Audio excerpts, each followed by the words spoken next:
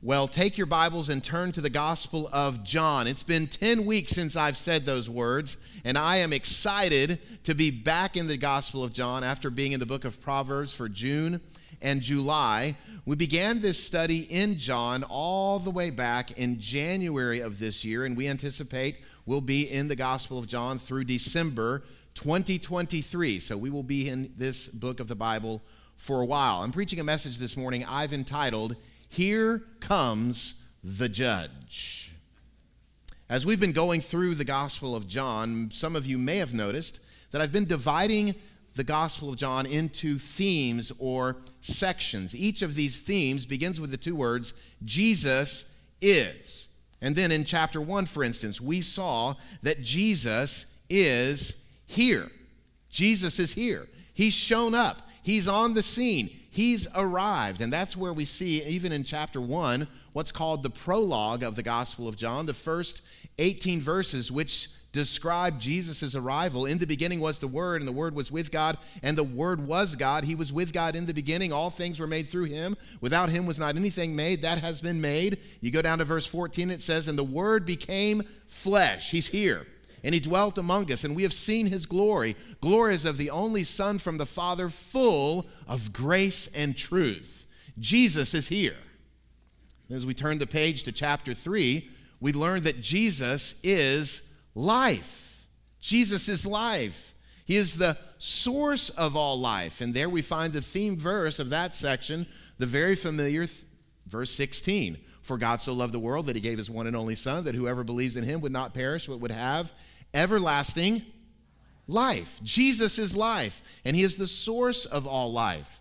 And then as we turn to chapter 4, we began to see this truth that Jesus is God. And we saw this not just in what people said about Jesus, but we saw that Jesus was personally making pronouncements from His own lips that He is, in fact, God in human flesh. Well, I guess you could imagine this got all over people, got all over the religious leaders. And you may hear even today skeptics say, Jesus never claimed to be God. Well, Professor Smarty Pants, yes, He did. You obviously haven't read all 4 gospel accounts. You obviously haven't read the Gospel of John, and especially John chapters 4 and 5, where Jesus makes some unequivocal claims to deity, that He is divine, that He is God. In fact, these claims were so clear that in verse 18 of John chapter 5, notice what John gives as commentary to the state of things. He says, this was why the Jews were seeking all the more to kill Him, because not only was He breaking the Sabbath, but He was even calling God His own Father, making Himself equal with God. So Jesus' friends understood that Jesus claimed to be God, and Jesus' foes understood that Jesus claimed to be God. And now as we move to the paragraph we're going to study today, as we're back in the Gospel of John, we'll find yet again that Jesus begins to attribute to Himself roles and responsibilities, prerogatives that can only be ascribed to God. Now you may think that after some of the threats had come out, the religious leaders wanted to kill Him, wanted to see Him dead. His friends may have said, hey, Jesus, you may want to cool it a little bit on the God talk. You may want to kind of ease down and let those statements kind of simmer in the background. But He doesn't do that. He ramps it up. He elevates the God talk. Why? Because it's true. And Jesus is truth. And everything He says is true. He does not back off. He does not seek to mitigate. He does not try to explain anything away or soften the blow of His claims. No, just the opposite. He ramps it up and elevates it. I want you to keep in mind as we're about to read this passage that Jesus is speaking to these religious leaders, these Jewish leaders who had wanted to kill Him. Some scholars even believe He was actually speaking before an official gathering of the Sanhedrin, the high theological and political court over Israel.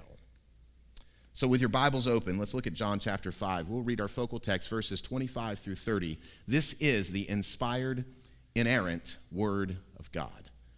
The Bible says, truly, truly, I say to you, an hour is coming and is now here, when the dead will hear the voice of the Son of God, and those who hear will live. For as the Father has life in himself, so he has granted the Son also to have life in himself. And he has given him authority to execute judgment, because he is the Son of Man. Do not marvel at this, for an hour is coming when all who are in the tombs will hear his voice and come out, those who have done good to the resurrection of life, and those who have done evil to the resurrection of judgment. I can do nothing on my own. As I hear, I judge, and my judgment is just, because I seek not my own, but the will of him who sent me. Just a moment ago, I said something before I read the text that I often say, or something similar. This is the inspired, inerrant Word of God. And I would guess that most of you in this room would give mental and even verbal assent to that reality. We believe in the infallible nature of the Bible, that it is without error, that it is without falsehood, that it is true in all that it says. But I wonder if we really believe that. Do we really believe the Bible is true? And when I say true, it means fundamentally true. Most of you would give verbal and mental assent to this, that yes, it is inspired by God, is breathed out by God, 2 Timothy 3:16, that it's perfect, it's good, it's right.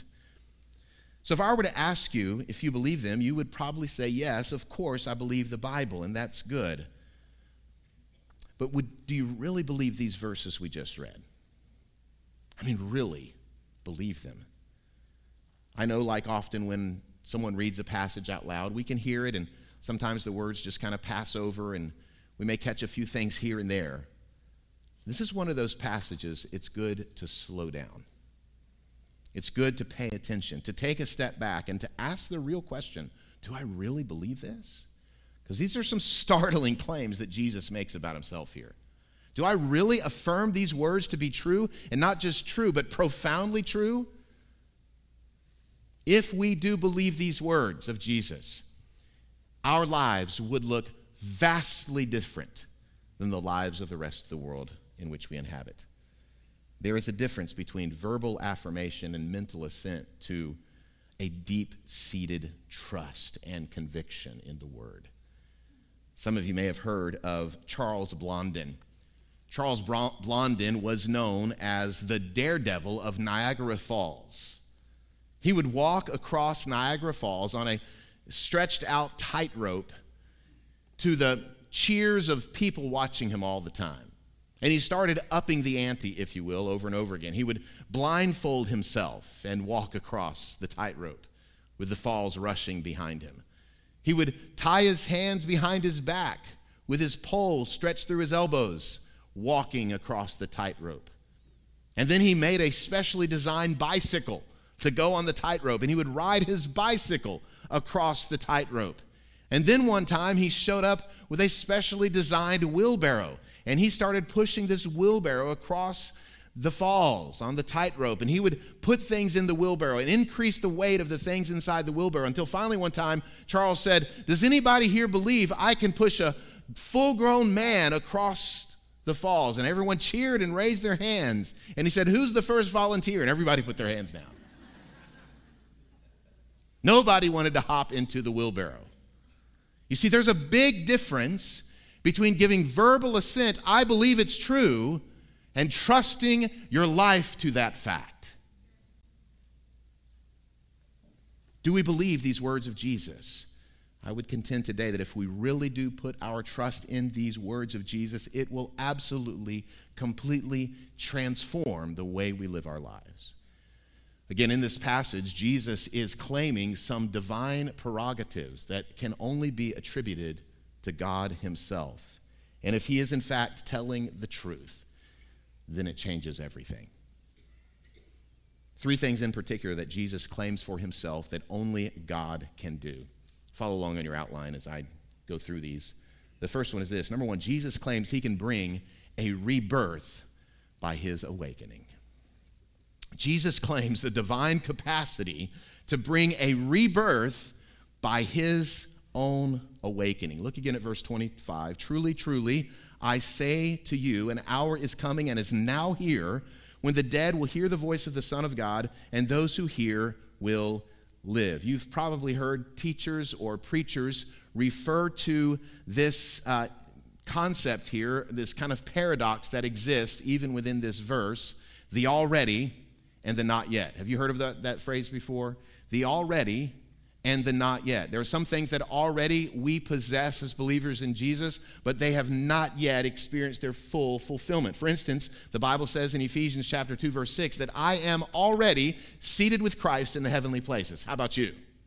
I'm already there, but it's not yet been fully realized. So this is kind of a tension that exists in some of the promises of the Bible. There's an already and a not yet aspect of them. This is one of those truths that Jesus gives here. He has an already promise, but a not yet future fulfillment. Look again at verse 25. He begins with the phrase, truly, truly. Now that is emphatic. This is a non-negotiable declaration of Jesus Christ. And he says, an hour is coming, that's the not yet, and is now here, that's the already. See that? An hour is coming, that's the not yet fulfillment, and is here. That's the now reality. Already. That when the dead will hear the voice of the Son of God, and those who hear will live. So, what does this mean? What does this mean? Well, we saw 4 individuals profess their faith in Jesus through baptism just a moment ago. They were professing their faith and their belief and their trust in the already. They have passed from death to life. They have gone from darkness to light. They are now children of God, seated with Christ in the heavenly places. That's the already. But there's also a not yet. There's a future fulfillment to be expected. I want you to understand Jesus' statement here, particularly within the timeline and the chronology of his ministry, his work, his day-to-day life with his disciples there in Galilee and all Judea. Think about what he's saying here that is the already promise. He already says he has the right to give life to those who are dead. This is before the cross. This is before the resurrection. This is before the ascension to sit at the right hand of the Father to reign on high until he comes again. This is before the sending of the Holy Spirit, which happened on the day of Pentecost. Before any of those things happened chronologically in the timeline of Jesus' life and ministry, he says, already, I give life to people. That is profound.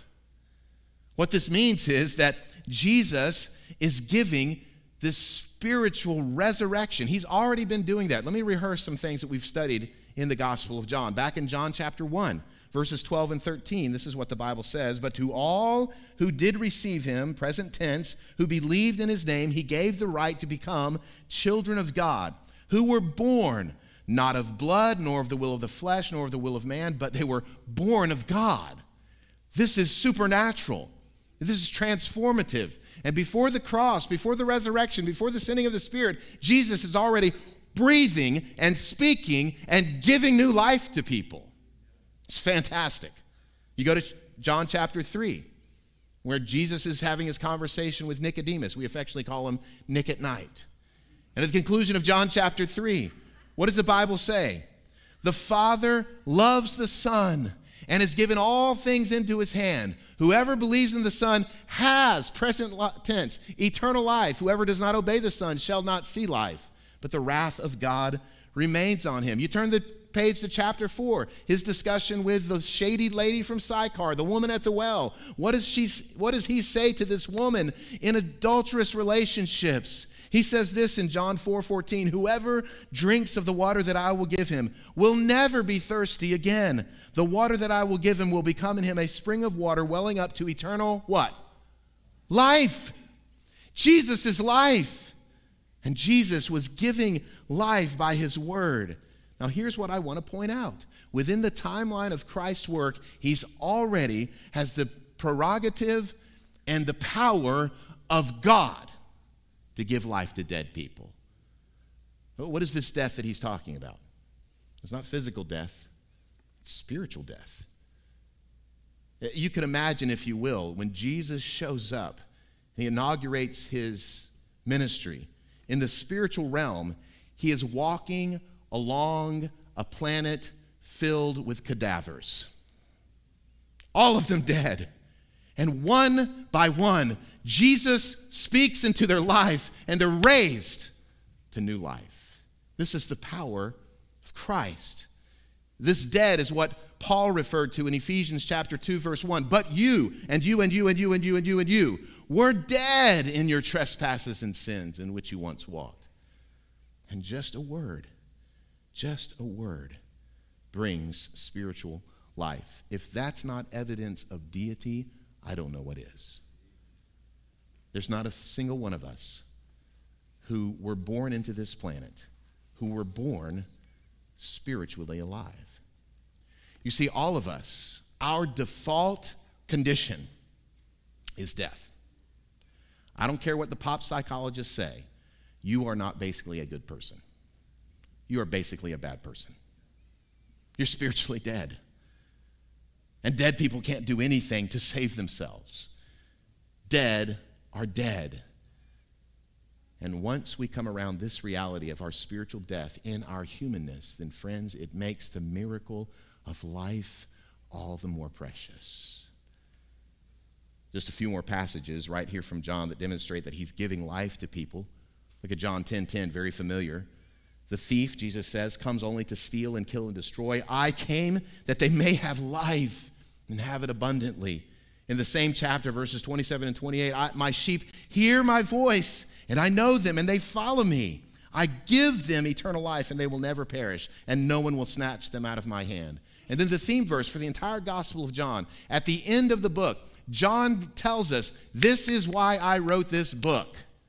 This is why you have it in your hands. This is why you're reading it. Look at John chapter 20, verse 31. These are written so that you may believe that Jesus is the Christ, the Son of God, that's deity, and that by believing you may have life in his name. Friends, nothing is more essential in our human existence than to have the life that can only come from Jesus. This is not about a man teaching morals or ethics or religious ideologies. Jesus' coming was not just about him coming to demonstrate what sacrificial love looks like, even though those things are true. Jesus came to give life to dead people.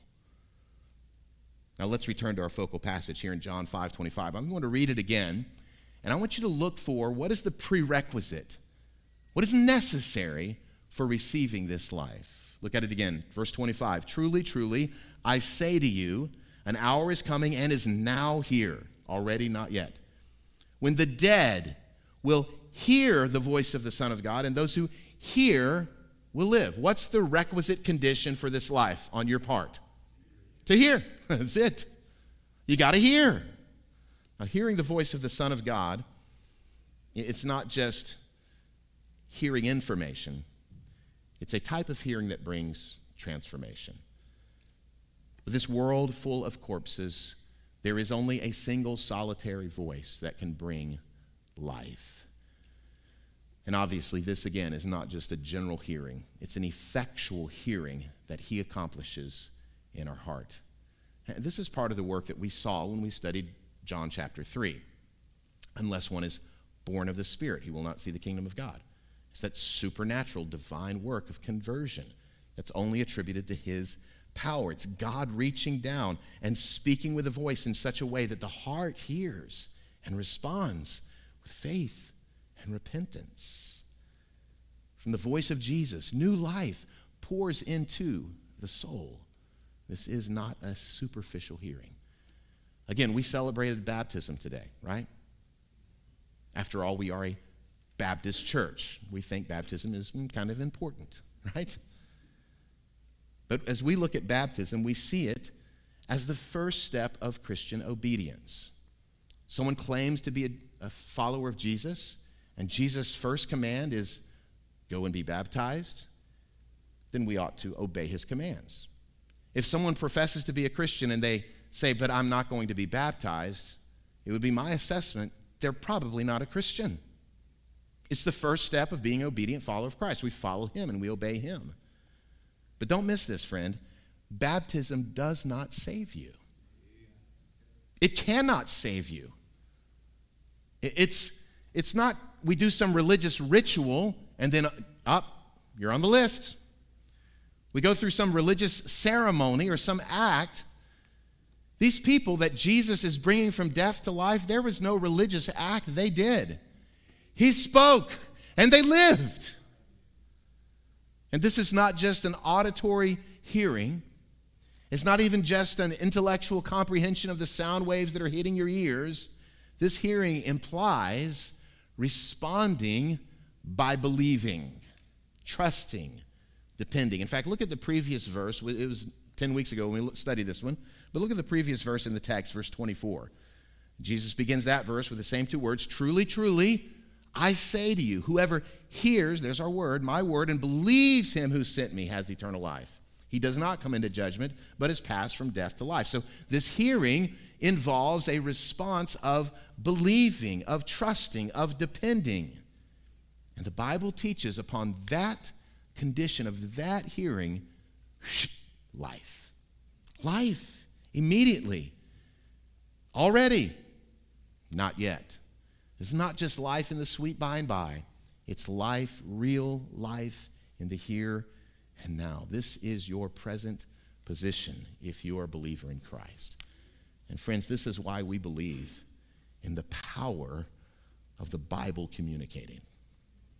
This is why we have a primacy in our worship services on preaching the Bible. It's not because of the power of the voice of a preacher. I am but dust. It's because in some miraculous way, Jesus speaks to hearts in the preaching moment. I can't manipulate that. I can't cause that. It may happen in someone's life this morning as we talk about Jesus, and you hear in a way you've never heard before. You hear the truth in a way you've never heard before. You may have been here for months, maybe even years, week after week, sermon after sermon, words, talks, messages, Bible studies, lessons. But when that happens, you hear like you've never heard before. And you could come to me and say, man, your preaching has gotten a lot better. No, you had a dead heart that's now alive. You're hearing like you've never heard before. So, some application. Let's bring that wheelbarrow up on the tightrope over Niagara Falls. What would it mean to sit down in this wheelbarrow of truth with complete trust and dependence? Jesus has awakened me from death to life. How would your life change if you really believe this truth? I know one thing in particular. You would have a boldness and a confidence like you've never had before. I know one thing in particular. You would not be concerned about what men can do to you. After all, what's the worst they can do? Kill me? Yeah. The statistics are the same. 100%. We're all dying, right? That's not going to change. But you can approach the prospects of even death with confidence and full assurance. Why? Because Jesus has awakened me from death to life. Trust in that truth. This is the first proof of deity Jesus gives after the Jews were whispering and shouting murderous threats against him. Guess what? As the Son of God, I have the power to awaken people from death to life. Here's the second evidence of his deity, the second proof he will give. There is coming a reckoning before his authority. There is coming a day when there will be a universal reckoning before the authority of Jesus. Notice again verse 27. And he, God the Father, has given him, God the Son, authority to execute judgment because he is the Son of Man. Now, this is a reiteration of what Jesus already claimed up in verse 22 that we studied 10 weeks ago, but we've all slept since then, so let's be reminded. Here's what Jesus said up in verse 22 of chapter 5. For the Father judges no one, but has given all judgment to the Son. I told you then, and it bears repeating, when we stand before the judgment seat, when we enter the great courtroom of eternity, the judge behind the bench, the one with the gavel in his hand, the one before whom all will give account, will not be God the Father. For the Father judges no one. It will be Jesus, God the Son, will be executing judgment upon all humanity. And the nail scars in his hands and his feet, and where the thorns pressed into his brow, will be visible to all. You will stand before Jesus and give account. Why? Because God the Father has given him, Jesus, authority to execute judgment. And back to our focal passage, verse 27, why will he be the judge? Jesus gives the reason why. Look at the end of verse 27. Because he is the Son of Man. Now, on a first read of that phrase, Son of Man, it may seem that he's using that title to refer to his humanity. In verse 25, he called himself the Son of God, which is a clear reference to his deity. So perhaps the title Son of Man is a reference to his humanity. And it is true. Jesus was and Jesus is fully God and fully man. But this title, Son of Man, which just so happens to be the most popular title that Jesus used about himself, he called himself Son of Man more than anything else. This title, Son of Man, is also an evidence of his deity, that he is in fact God. When we studied John 3, we considered this cross-reference, but I think it bears looking at again as he talked with Nicodemus. Look at verse 13 and 14 of Daniel chapter 7. This is where Jesus grabs that title, Son of Man, from. Daniel 7, beginning of verse 13. The Bible says, I saw, this is Old Testament prophecy, I saw in the night visions, and behold, with the clouds of heaven, there came one like a Son of Man. And he came to the Ancient of Days, that's God the Father, and was presented before him. Verse 14, and to him was given, to the Son of Man, dominion and glory and a kingdom, that all peoples, nations, and languages should serve him. His dominion is an everlasting dominion, which shall not pass away, and his kingdom one that shall not be destroyed. So here, even in Daniel chapter 7, in the Old Testament, some 700 years before Jesus Christ was ever incarnated, there are hints and intimations of the triune nature of God. Here we see there is one, the Ancient of Days, God the Father, and one who is presented to him as the Son of Man, who has the same capacities, the same prerogatives, the same characteristics as God. Dominion, glory, a kingdom, people who serve and who worship him. This is deity. He is not the Ancient of Days. He is another person. And Jesus, in the Gospel of John and throughout the four Gospels, we find he takes this title, Son of Man, and he says, he's here. I am the Son of Man who was promised and predicted by the prophets of old. He is the Son of Man. He is the very one who Daniel saw in the night visions. Jesus has been given all judgment. He's been given all authority. And friends, it is total authority. It is not weak authority. It is not borrowed authority. It is total authority. This week, many of our students, most of our students, are going back to school. And the students let out a collective groan. Oh. And the parents let out a collective sigh of relief. Yes, finally, get them out of my house. School is starting back. And from time to time, our children's teacher will be sick or have a family emergency or need to be out of town, and they won't be in the classroom that day. And on those days, the administration has to find what? Substitute teacher. This is someone with weak authority. It's amazing how young children are when they recognize the difference in authority between their regular teacher and a substitute teacher. It's not the substitute's fault. It's the nasty, devilish children's fault. They have a bent to question authority. Jesus is not a substitute God. Jesus is not a stand-in God. He is the real God, and he possesses all authority, all power, all judgment has been given to the Son of Man. Now, in many of our small groups, we've been studying this book called Gentle and Lowly. And this may sound to you like, well, this is a little different than what we've studied over these chapters in that book.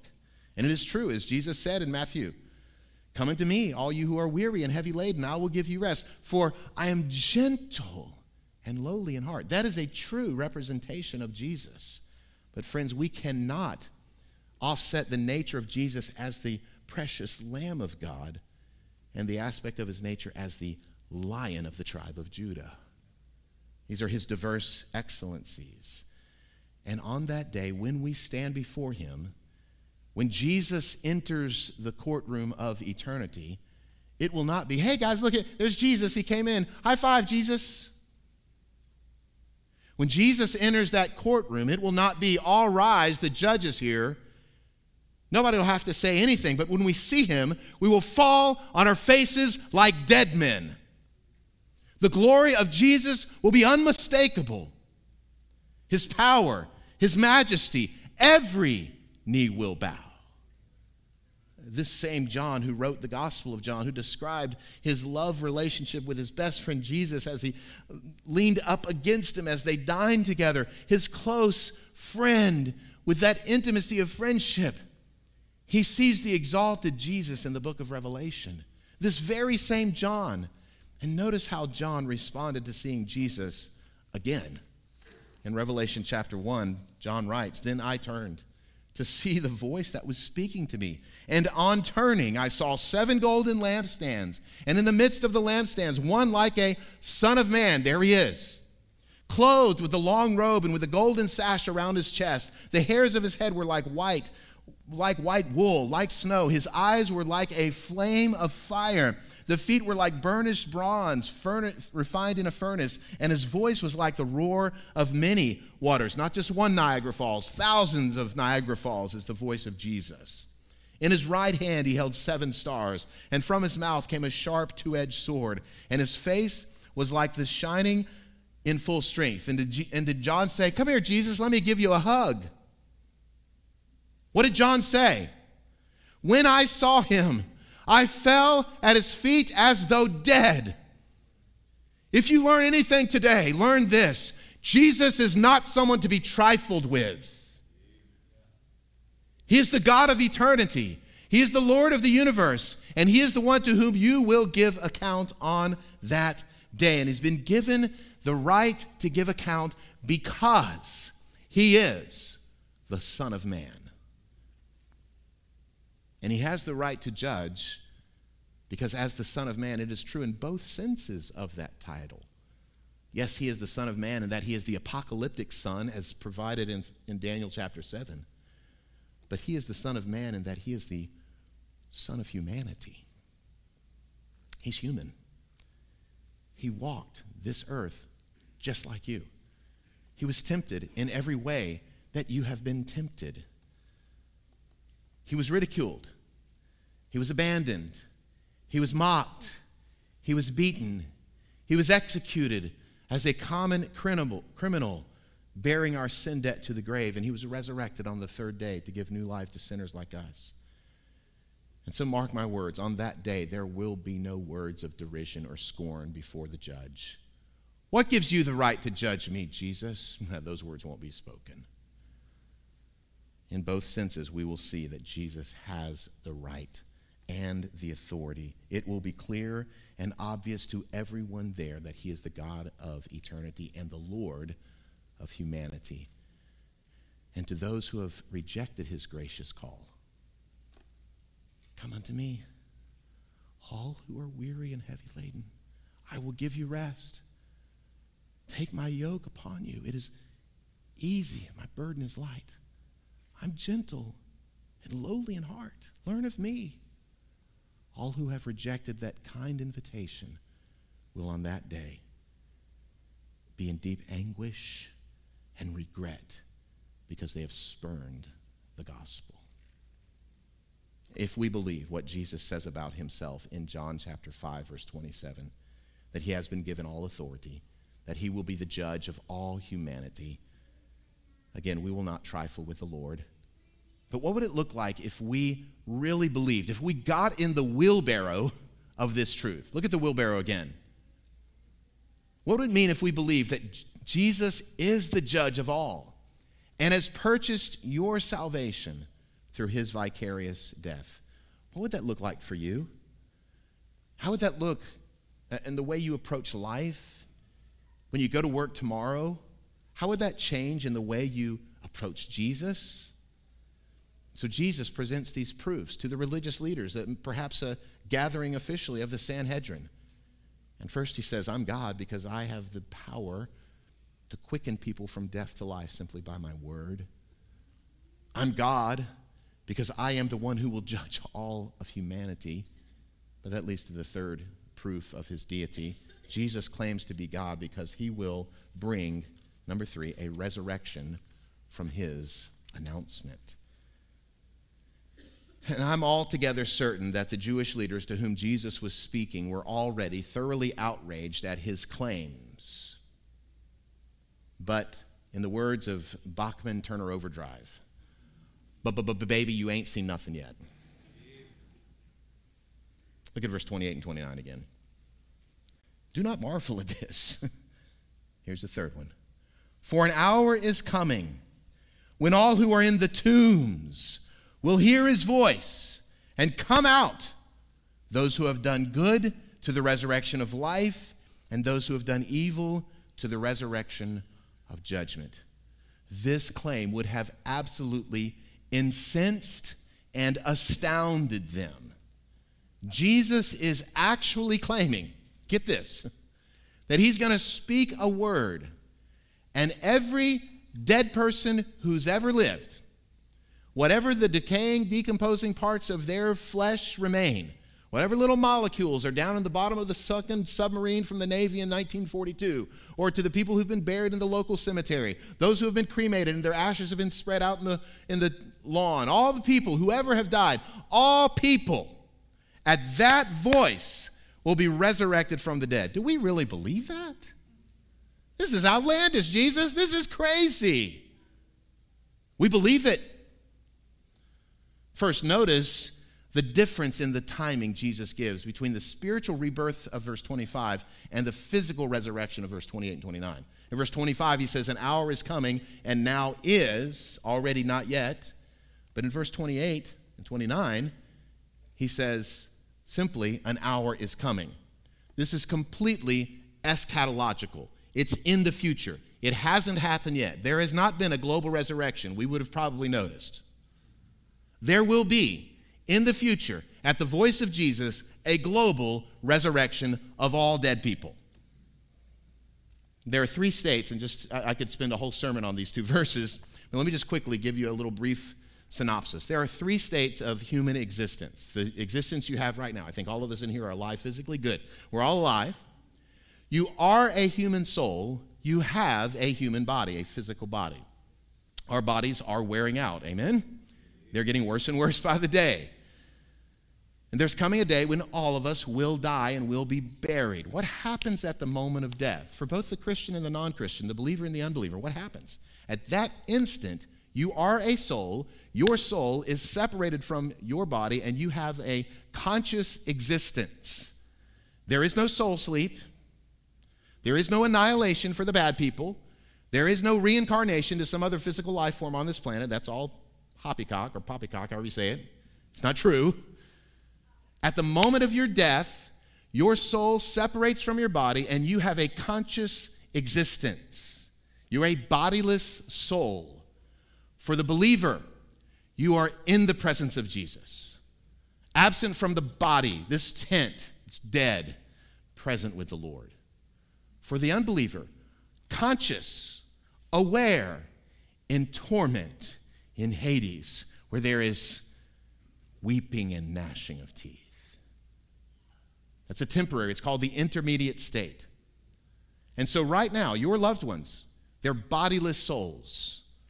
Your family members, your friends who have gone on before us, whether they were Christian or not Christian, they are currently bodiless souls. They don't have a physical body, but they are consciously awake and aware, either in the presence of Jesus or in the torment of Hades.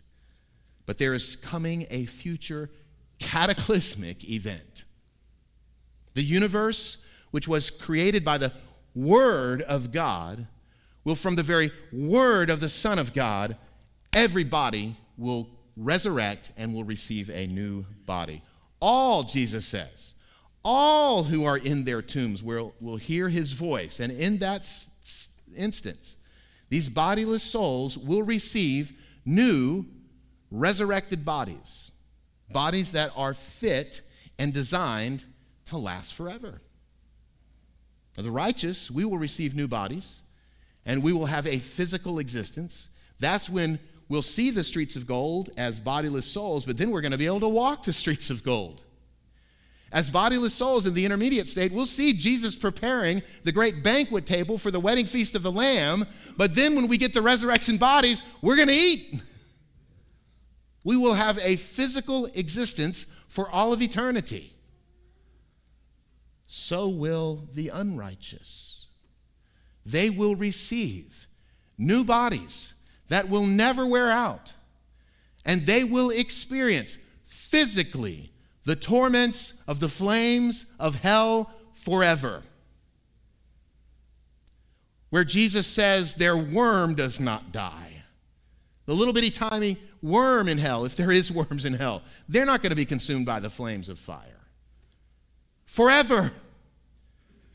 In torment and in pain. This is the final judgment. Sobering truths. And because this is true, it is no exaggeration this morning, friends, to say that right at this moment, listen to me, eternity hangs in the balance. Right now, eternity hangs in the balance. The eternal destiny of every voice, of every person who hears these truths hangs in the balance.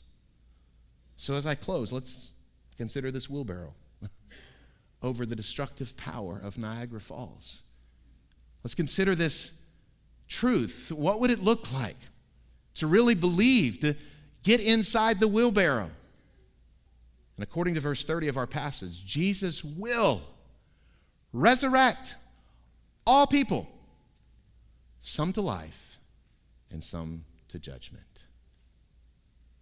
What would it look like if you really believed that? What would it look like if you really trusted that truth? For some of you right now, listen, today is the day of salvation. Make your calling and election sure. Do you believe in Jesus? Are you prepared to see the judge? Have you trusted in his atoning work on the cross to take in his own physical body the punishment for your sin? Do you believe in his resurrection to new life, and that because he is alive now, seated at the right hand of the Father, coming again to resurrect the unrighteous and the righteous, that he can give you new life by his word, by his voice? Those who are believers, who know you're a Christian, I would ask, are you living for what lasts? There are so many paltry things that grab our attention and our affection, aren't there? We are so easily distracted, especially in our age of 2022. Squirrel! We can be distracted from the things that really matter. We must live as those who will one day stand before the judge, fall before the judge, and give an account. And that leads to my last thought. Do you hear his voice? Listen and live. Let's go to him in prayer.